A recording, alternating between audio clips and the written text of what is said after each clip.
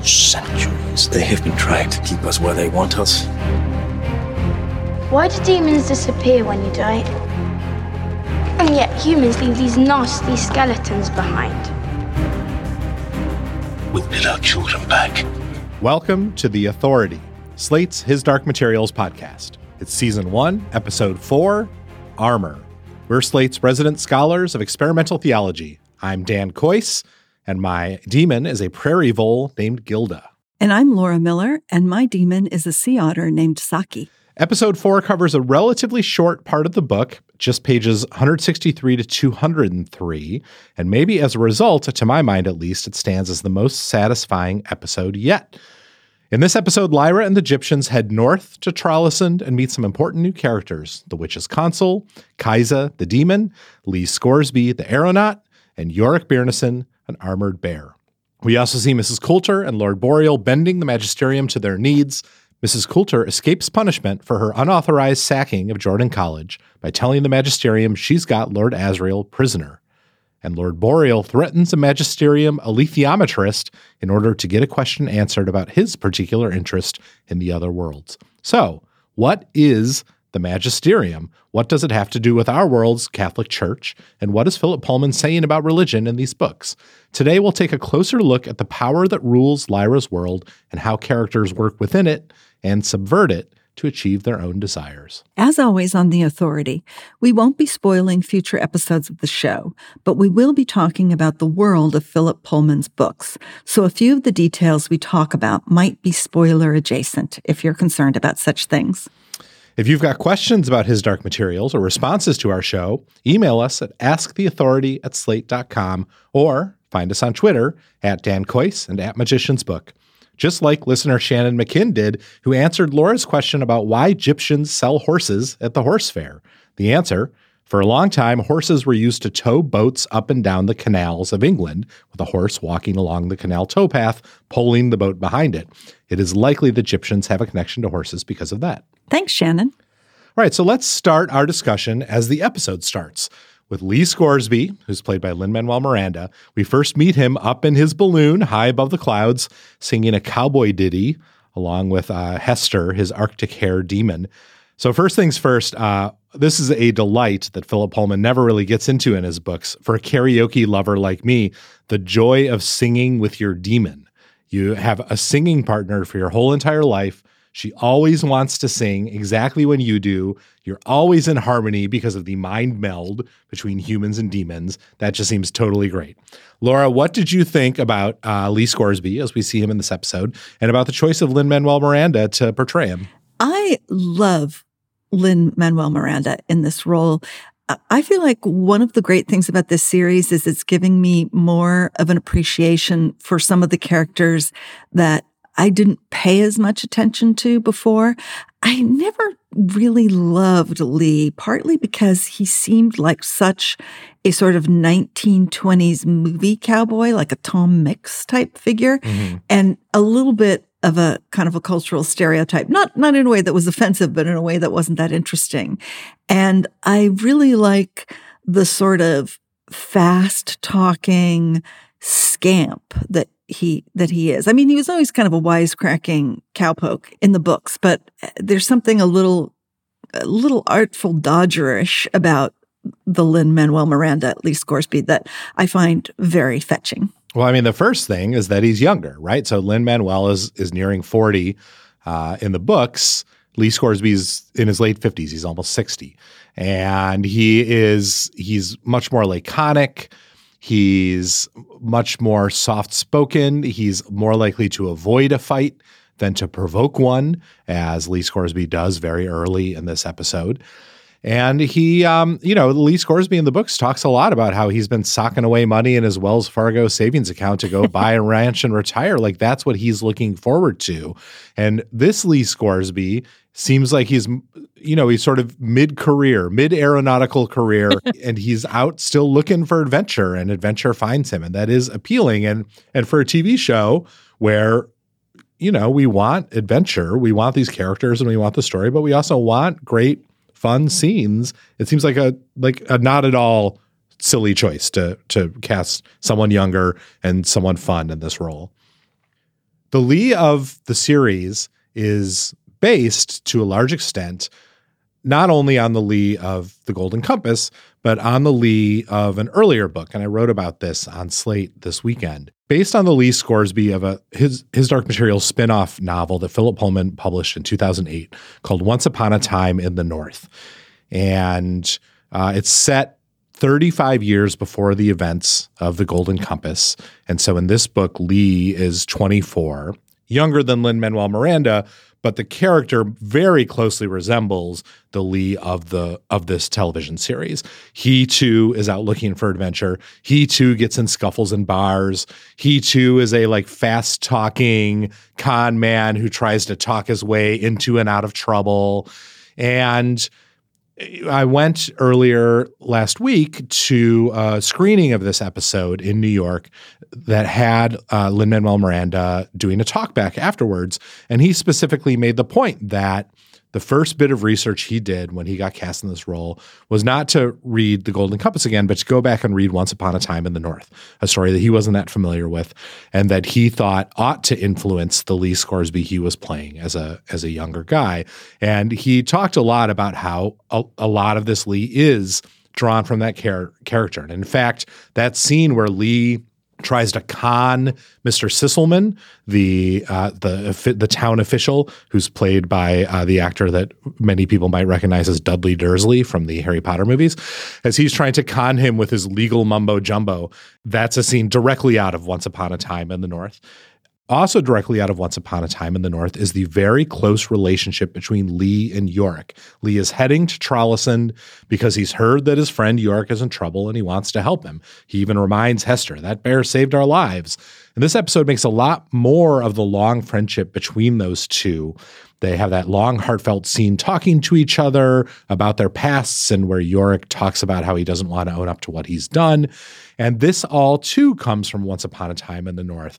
What the book does, which is so delightful for fans of the series, of the book series, but also I think for fans of this TV series, and I won't spoil anything for the rest of this TV series if you read it, what the book does is it gives us the very first meeting between Lee and Yorick, them meeting in another rough northern town, getting in another scrape, becoming fast friends, and developing this lifelong bond of the sort that really seems carried through in this series. Much more so than in the original Golden Compass novel, where they know each other and Lee sort of cracks wise about how bears are ornery critters and Yorick's an ornery critter, no doubt. But you don't necessarily get the sense that they're tight the way that you do here. So Lee lands in Trollesund, immediately gets in this fight in a bar. He steals some wallets, which I found quite shocking. I don't often think of Lee as a thief, but he doesn't have any money and he needs to get around. Meanwhile, Lyra and Farder Coram head over to the witches' console. He says that he will send a message to Serafina Pekkala, and then he tests Lyra's alethiometry. Laura, we'll cover the witches in greater detail in a later episode, but can you tell us what it means that Farder Coram had this relationship with a witch 40 years ago? Well, it's not an unheard of thing. Witches have relationships with human men every so often or all the time, depending on how you look at it. But witches live much longer than humans do. I mean, they're human enough that they can have children with human beings, but they're not quite human. As a rule, I think they can live as long as 1,000 years.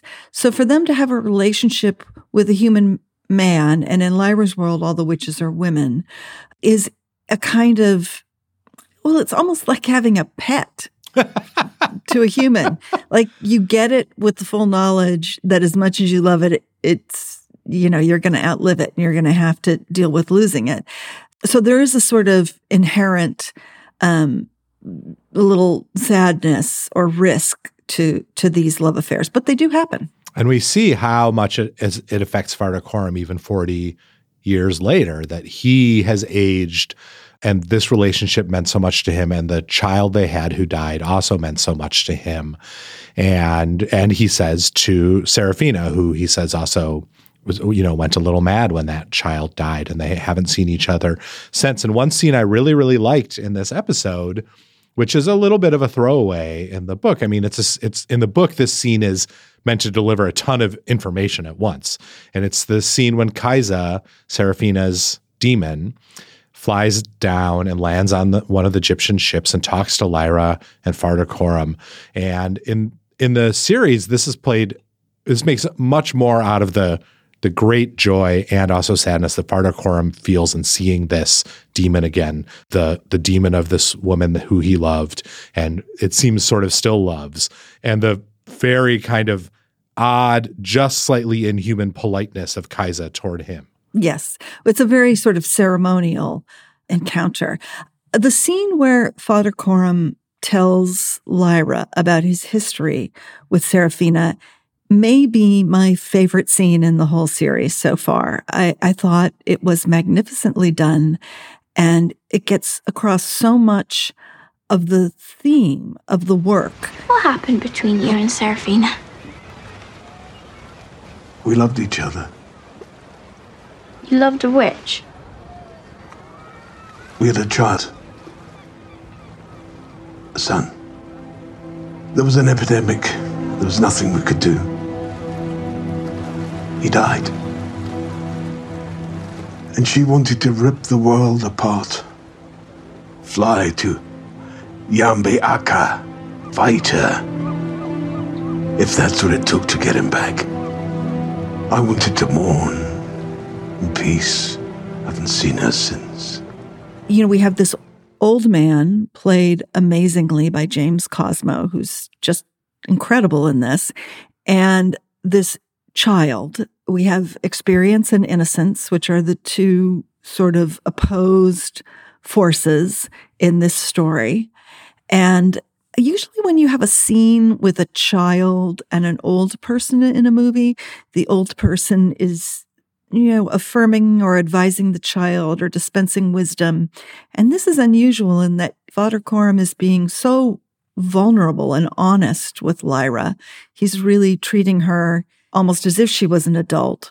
But at the same time, you feel very much the difference between them. There is this way that experience can't really be communicated. You know, what you understand about life through living a bunch of years can only be understood through living a bunch of years. You can't really convey it to another person. And so she can't really understand what he's saying, although she has this great empathy for him. She can see how much he has loved and how much he has lost. And there is this very beautiful dignity and stature to both of those experiences as he talks about them. There is what we were talking about earlier, the sort of grandeur of adulthood. There is this weight and significance to what he has experienced that she can only get a little hint of. And I don't know, I found that the whole scene incredibly moving, particularly because it's mostly underplayed. And it's funny to think that as Farder Coram and his weight of experience is to Lyra, so really is Serafina to him, right? She's hundreds of years older than him. She's lived ages longer than he ever will. And it will be really interesting to see how that is played, should these two characters get a chance to meet up again. That relationship seems to just augment this notion of Philip Pullman's that the maturity of adulthood has value, separate and in many ways greater than the innocence of childhood, and then that Pullman created these not exactly ageless but nearly ageless creatures who fight their own wars and have their own relationships, yet often touch down very gently on the human world and affect it in a great way. I find very moving. So then we get to the big reveal of Yorick Byrnison, the enormous armored bear without his armor. Yorick Byrnison! 3 years, long as all that. It has not been a good 3 years. You want to help, Yorick? Can we help? I owe you. We both know it. And how can you help me? Some look good naked, you do not. Who has it? Your armor. I am drunkly and not behaving as a bear should, then I'd rather you leave me. And what if I don't want to go? He's essentially been enslaved by the people of Trollosan for his metalworking after they got him drunk on spirits and stole his precious armor. So what do you think of our old friend Yorick here? What do you think of this kind of slightly more regretful Yorick as opposed to the Yorick of the book? Yeah, the Yorick of the book is kind of grumpy and surly. And he, has been tricked not by the magisterium, but by the town folk. So it's almost like a weird fable-like mini narrative. The people of the village trick the bear by getting him drunk and stealing his armor, and then they hold his armor hostage in order to get him to do all this work for them. It's a very sort of villagey story and not part of the big conniving magisterium story. And I kind of like that about the book. I like the way that you feel like you've just briefly stepped into sort of like a fairy tale or a fable or a little legend of the peasant classes. But he is, he's got this scratched up snout, which I just think is so, it's a nice touch. He looks like a tomcat that's been through a few fights. And, he's feeling pretty bad about himself and doesn't really want to accept any help or comfort or hope of getting out.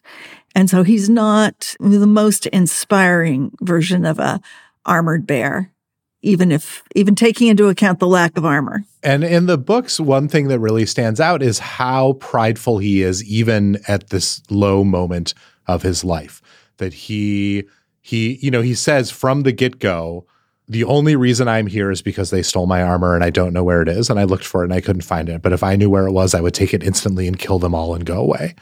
And that's not the Yorick we get here. The Yorick we get here regrets the killing that he did in town, it seems, when he was looking for his armor the first time. He is a little bit mopey. And I'm not convinced that, where the change of Lee from a little more wistful to a little more active seemed right. This almost seems like a change in the opposite direction. And I like the big personality Yorick, who in his way is a keystone for us to understand the big personalities and the inhuman personalities of armored bears who don't really seem to truly regret killing the way that humans do. So I'm not convinced that that's the best move, but I will say that he looks fucking great.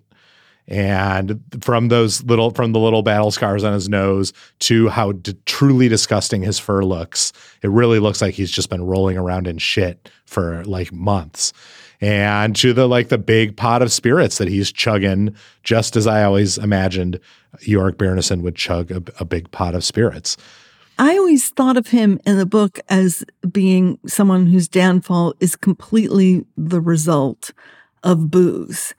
And maybe in this, I see him less as ashamed of the killing than ashamed of the weakness of the booze. I mean, he does seem like an alcoholic, and maybe that's what they're going for. I look forward to the scene of Yorick sitting in a circle with a bunch of other alcoholics, just like talking through some stuff and like go to everyone and apologize for all the harm that he's done. Well, we do get Lyra facing Yorick and Lyra giving him the information that he needs, although in this episode it happens in a much more roundabout way. Do you play cards? What do you know about cards? I used to play them with the scholars where I lived.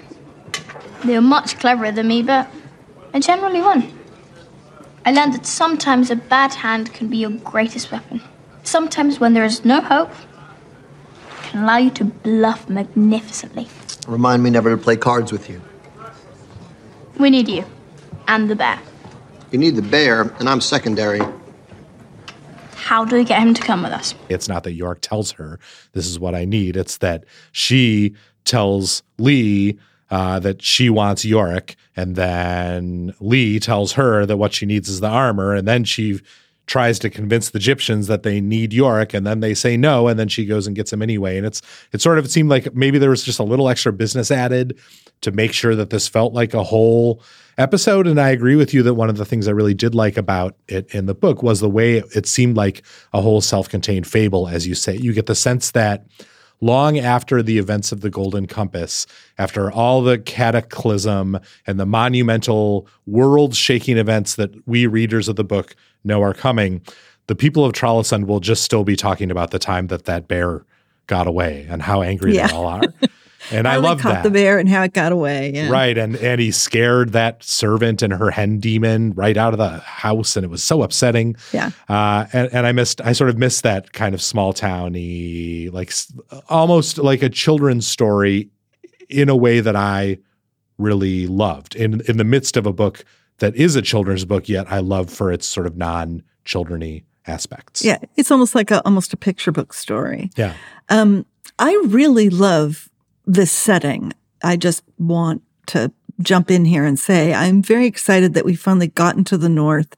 The idea of the North as this frontier space of adventure and fewer rules and more sort of wild freewheeling characters, that it's basically like the Wild West, but instead of, I don't know, sagebrush and desert, there's ice and snow and these amazing bears. But it's just the whole novel, well, at least the whole first novel is just sort of saturated with the romance of this sort of polar adventures. And it's just exciting almost. I can't even tell if it's that I'm just so excited about the way that it's portrayed in the episode, or I'm still harboring all of the thrill of the idea of the North from the books. So just like the moment where Lyra is at the front of the boat and she sees the mountain in the background and then the kind of ramshackle frontier town in the front, I just felt like, yes, they're north. They finally made it north. It's exciting to have the setting open up in this way. And Trollesund is so beautifully designed. Like that is a really great design job that they did. And it is funny that we are introduced to the grandeur of the North through a real shitberg. This is like just a gritty, grubby shipping town with a bunch of bars filled with like chumps. Yeah, it reminds me of McCabe and Mrs. Miller. Oh, yeah. That old film, yeah. Like a town that just got built in like the last 20 years. Muddy streets, yeah. It was apparently built in Wales, and they just like built it on a big sheep farm. They built it from scratch, and then the day after they finished filming all the Trollesund scenes, they just took it all down. So now it's completely gone. And totally in the spirit of Philip Pullman's Potemkin Villages. Right, exactly. And hearing Lin-Manuel Miranda at this talk about how much fun it was just to walk around that set, it really made me appreciate, just the amount of physical set building and work that's going into this. It is not all digital magic on this show. There's plenty of CGI that they're doing, and all they're obviously not building a bunch of Zeppelins and whatnot. And then the bears are CGI and everything, but they really built this like grubby little town and let all their actors walk around in it for a week. And they put a pinball machine in the bar. There's like a branded pinball Trollman machine in the bar that no one ever touches or looks at, but it's just sitting there in the background. And the level of detail in Trollesund was really gratifying to me. And I like you, am excited about the move to the North, a place where the sort of the heart and soul of the first part of the story really resides, and where the evil that they have to face also resides. But that's where everything lives, and it's great that they're getting there. Meanwhile, Mrs. Coulter gets called in front of magisterium officials. One of them is actually played by Daphne Keene's dad. I guess they're all bald white guys, but one of the bald white guys is played by Daphne Keene's dad. And they reprimand her for raiding Jordan College, which apparently she was not actually authorized to do. They're upset about it, but she refutes them because she tells them she has Lord Asriel. Beautifully done. Now shall I tell you why you won't? And why I go north tomorrow? I have Lord Asriel. You have Asriel? in a jail, controlled by bears who are, in this case, controlled by me. So I was really interested in this interaction, seeing laid bare the way that they're both trying to exert power over each other. And it made me want to talk about, well, what power does the magisterium really have? So let's take a closer look at the magisterium in this episode. The name itself, magisterium, comes from the Catholic Church's name for the authority that the church has to interpret the word and will of God. So it's why the word of the Pope is the word of God, basically. The magisterium is that concept. So Laura, that raises a question. How does the magisterium match the Catholic Church, our Catholic Church, and how is it different? Well, in the first place, it has no pope. In the second place, it has a much wider and deeper lock on the culture. I think the important thing about the magisterium in Lyra's world is that there was no Protestant Reformation. The last pope was John Calvin, who in our world became a reformer and founded a major Protestant sect, if they're called that. I was raised as a Catholic, so Protestants are still somewhat exotic to me. But only to you.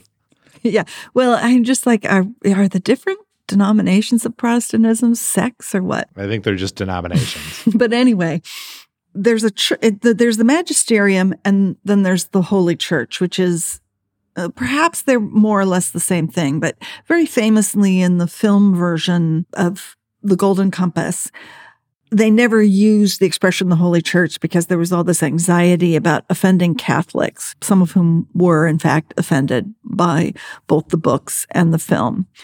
That church is headquartered in Geneva, which is where Calvin was active. And although we don't get a full history of the institution, there's a strong suggestion that at the moment when, in our world, challenges were raised to the power and the dominion of the Catholic Church that effectively caused a large number of congregants to split off and go into these other religions, these other forms of Christianity. Instead, somehow the magisterium managed to hold it all together. So it is as powerful in Lyra's modern world as the Catholic Church was in, say, the Middle Ages, which is really powerful, but in an interesting way, not necessarily out of sheer force, more through sort of moral authority. It's a little mysterious what the dimensions of the magisterium's power are. Are they the sort of validating power of the Catholic Church, the Roman Catholic Church, which in the founding, the Anglican Church was founded because Henry VIII wanted a divorce from his first wife, and the Pope wouldn't give it to him.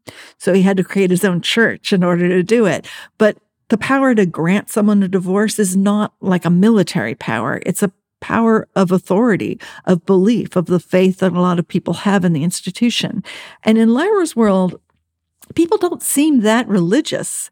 And so it makes me wonder if perhaps the magisterium is almost more like a kind of a totalitarian state. In other words, that it has a very extensive police force, which it seems to have, and that imposes sort of ideological conformity, which it definitely seems to be doing, but it doesn't have maybe the kind of moral authority that the Catholic Church had in the Middle Ages. Right. People are afraid of heresy, but not because of what it means for your soul. They're afraid because of what it means for your future. It means that you'll be tracked down by the magisterium if you commit heresy and punished.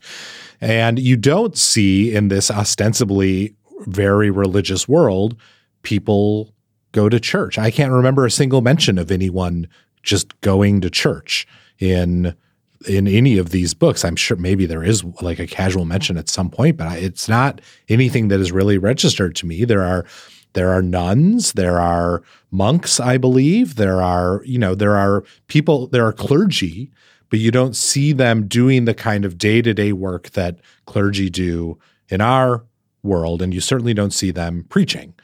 So I like the idea of thinking of the magisterium as a kind of like one world government, the replacing the various secular authorities that we have in our world with sort of one overarching authority that is ostensibly religious, but mostly that religion is used as a way of bending people to their will, as opposed to actually trying to save people or get them to heaven.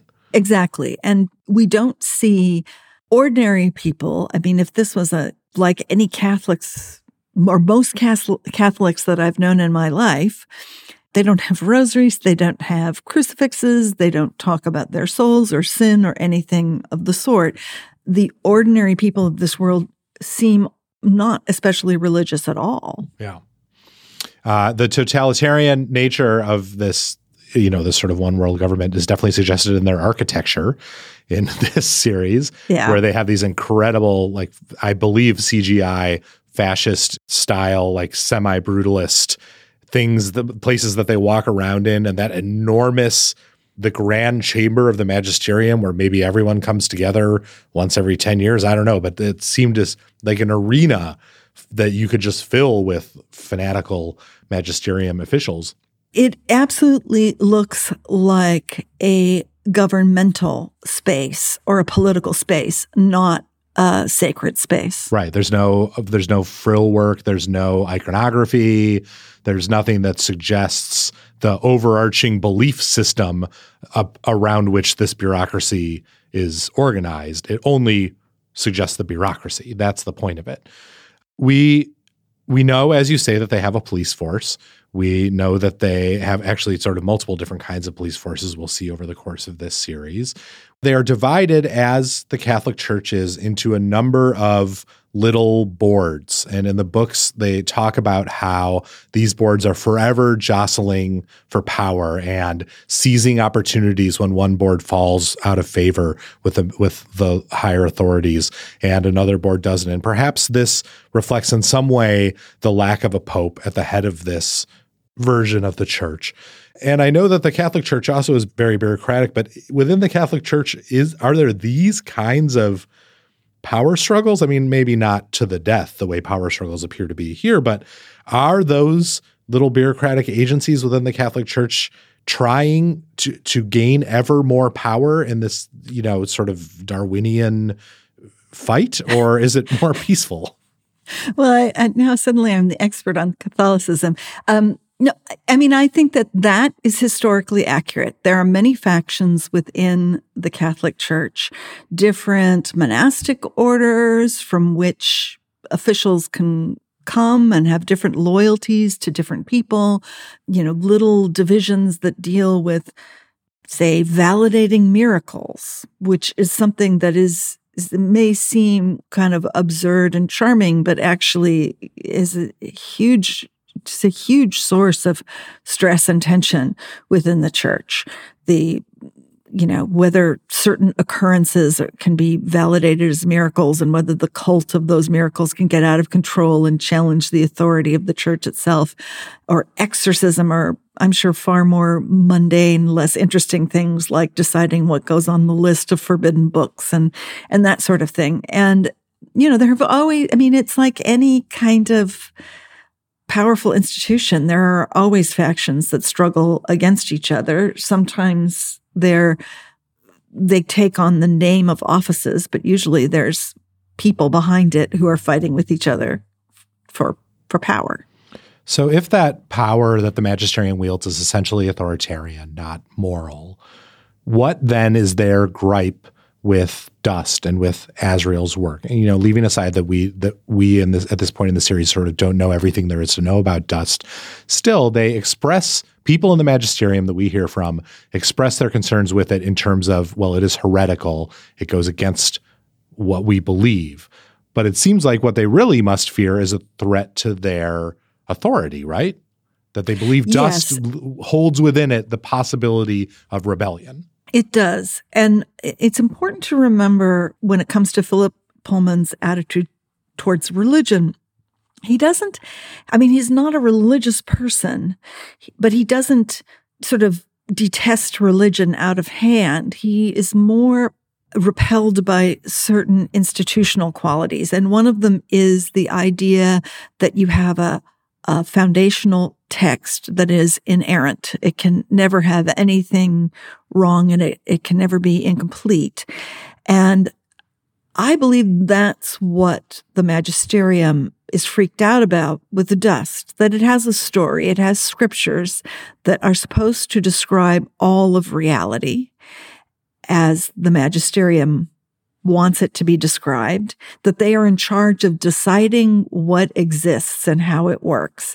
And so if it turns out that there is some kind of X factor, or that there are other worlds that are not accounted for in the Holy Scriptures, that threatens their authority because it threatens the inerrancy of the text. And in fact, Pullman does appreciate to some extent the power of that text, at least the story power of it, right? His maternal grandfather was an Anglican clergyman. You talked about this in your profile in The New Yorker, and he told Philip Pullman stories out of the Bible when he was young. And those stories obviously hold sway over this whole entire trilogy. You hear little bits and pieces and see little bits and pieces of many familiar Bible stories throughout, starting from the Great Flood that was the first moment of this TV series. You know, there's this quote in the third book that a character, where a character expresses what I think many people have taken as Philip Pullman's overarching view of religion, which I think is not exactly accurate. But there's this line that a character says, "The Christian religion is a very powerful and convincing mistake. That's all." And Pullman has often said that he expected, especially when the books became quite popular, that they would engender a lot of protest, that the Christians would protest or even boycott the books. And he has been surprised that they haven't really, as he once joked. He said, poor J.K. Rowling got all the protests about her witches and wizards, and I escaped it. But there were some protests of the movie, right, when that movie came out? Yeah, I think the main thing to remember is that most of the sort of, I'm just going to say fundamentalist type Christians who objected to the Harry Potter books were in America. And Philip Pullman's books are very well known in the UK, but they weren't so well known in America. And one of the reasons why there was such pushback against the Harry Potter books is that they were just so ubiquitous and every child was reading them. And His Dark Materials was more for the sort of a particular kind of very brainy child who I can completely picture in my head every time I read them. I feel like I know exactly who the intended reader of these books is, because I was that child myself. And those children are less likely to be in the kind of families where the adults are going to suddenly notice and be really upset. Or if they are in those families, they're smart enough not to tell their parents about the book. Yes, exactly. And I think the movie just ushered in the books and their themes to a wider awareness, because it was then a pop culture thing, not a literary thing. And there were definitely some Catholics in the UK who objected to the series, not so much for his atheism as for the negative depiction of the church itself. And I'm pretty sure the Catholic Defense League, which was just a outfit that exists to be outraged about supposedly negative depictions of Catholics, had a campaign against the original film. And that's the main source of the complaints. I mean, it's not clear from the beginning of the story that the person who wrote it claims to be an atheist and is sort of promulgating an anti-religious message. If that is in fact the case, I'm not always sure that is the case, but it's definitely against religious power. And I just don't think that religious power is as big a deal in the UK. It is felt to be as much of a threat to civil society as it is here. So obviously the Bible and its stories influence Pullman's storytelling, as we've said, but there are two main literary influences on his Dark Materials that also have a lot to do with the sort of grand good versus evil religious themes that Pullman is addressing in these books. And it's Milton's Paradise Lost and the poetry of William Blake. Do you want to talk a little bit about those two influences and how so far we've seen them playing out through the story as we've seen it? Well, when Philip originally agreed with his British editor, David Fickling, to write this series, the idea was going to be that it was going to be based on Paradise Lost, because both of them remembered being taught the poem in grammar school, I think. And Philip wrote an introduction to a recent edition of Paradise Lost where he goes into detail about how he had this beloved teacher and she taught them the poem by having them read it aloud without really worrying whether they understood it first, because she knew that the glory of the poem, like the foundation of it, was the language and the sort of grandeur of that, of its cadences and its sentence structures, and it's it's full of exotic names and references. You know, it's not obvious that this series is actually based on Paradise Lost, which is, as Philip himself puts it, is basically a story about devils.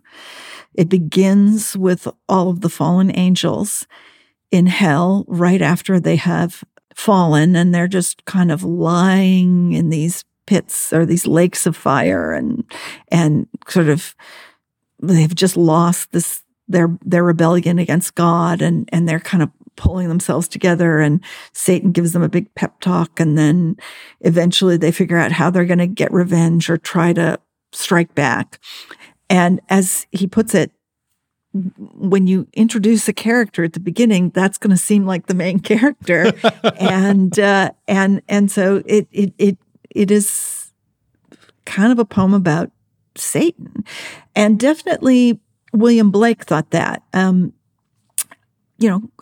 couple hundred years later, when Blake was reading and writing, he described Milton as being a true poet and therefore of the devil's party without knowing it.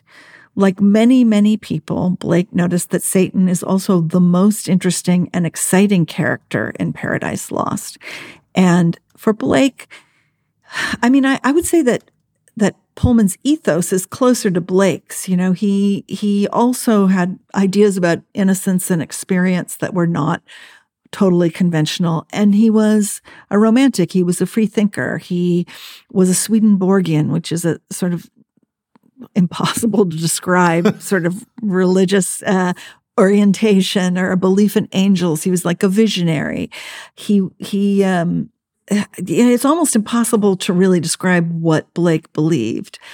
But I think that his idea of innocence and experience is closer to Pullman's than Milton's idea of the fall from grace and justifying the way of God to man, which is the express purpose that Paradise Lost has.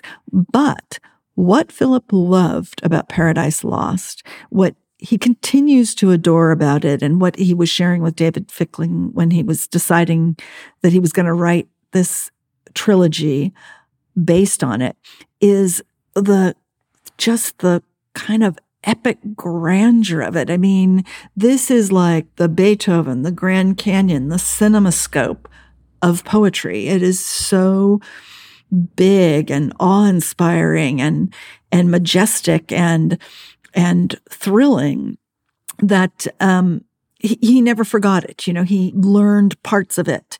And at this famous lunch where Philip decided to write this trilogy, he and David were exchanging favorite quotes that they had kept from their childhood. And I could try to read some of those to you, but they are a little difficult to get across because Milton is sort of famous for something called enjambment, which is breaking up sentences against the line. But I'll read something that might give you a sense of how how it feels that's a little bit easier to follow. And this is from the description of how a particular fallen angel, the architect of heaven, fell. Nor was his name unheard or unadored in ancient Greece and in Ausonian land. Men called him Mulciber, and how he fell from heaven they fabled, thrown by angry Jove, sheer o'er the crystal battlements. From morn till noon he fell, from noon to dewy eve, a summer's day, and with the setting sun dropped from the zenith like a falling star. So it's the kind of poem where when someone falls, they fall for an entire day. That's how much space is taken up by this poem. And that was the effect that he was really reaching for. It's clear as you go through the series that it begins very intentionally narrow and widens and widens and widens and widens through the 3 books until it becomes, I mean, it is reasonable to say, without spoiling anything, that it covers more territory than perhaps any other children's book series ever. And it's more than cosmic. Yes. Yeah. And that's a beautiful way to think about that. I am really struck by that line from Blake about Milton, that he was of the devil's party without knowing it. And I guess Pullman not only agrees with that, but he loves to quote that and then sort of puckishly add, I'm of the devil's party and I know it. What he said about Milton was the grandeur, the nobility, the overwhelming magnitude of ambition and imaginative power of Paradise Lost that attracted him. Not, I would say, the message, which is that you should be obedient to God. All right. So where do we end this episode? We've got Mrs. Coulter with her own bear, who she meets in a cave, and he's wearing a fantastic, bejeweled, beautiful piece of armor himself. He's holding Azrael captive, and she woos him with promises of baptism. He, unlike Philip Pullman, does think he ought to be obedient to God, apparently.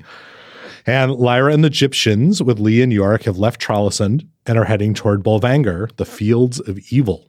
What did you think of this episode overall? And what did we've recognized that we love Trollesund and we love being in the North, but how do you think that this episode sort of propelled us forward, and what did you love it or not love about it? Well, one of the things I really loved about it is that we have more of the Lyra that you and I both value. She's crafty. She's a bluffer. She lies a little bit here and there. She is canny in a way that that she hasn't been in some of the preceding episodes. And in fact, one of the smartest questions that she asks of the witch's emissary, which is, what should I be asking you, is actually taken from Fodder Coram. It's a kind of question that it's hard to imagine a child being clever enough to ask, but it's given to her in this episode. And it feels that she's more in charge, or at least more of an active player in what's happening. It's really striking the difference between the witches' console scene in the book and the witches' console scene in the show. In the book, Lyra is a child who is clever-ish during that conversation, but also runs out and plays with the sprigs of cloud pine and pretends like she's flying, while Fodder Coram and the witches' console have a very serious conversation about her. And here it's her driving that scene. It's her driving the conversation with the witches' console. It's her asking that question, that very potent question. And it's her down in the cellar with the cloud pine, very carefully picking one out and understanding its meaning instantly. And I think I like those changes, even, every time that I have my boring knee-jerk reaction of that's not how it was in the book.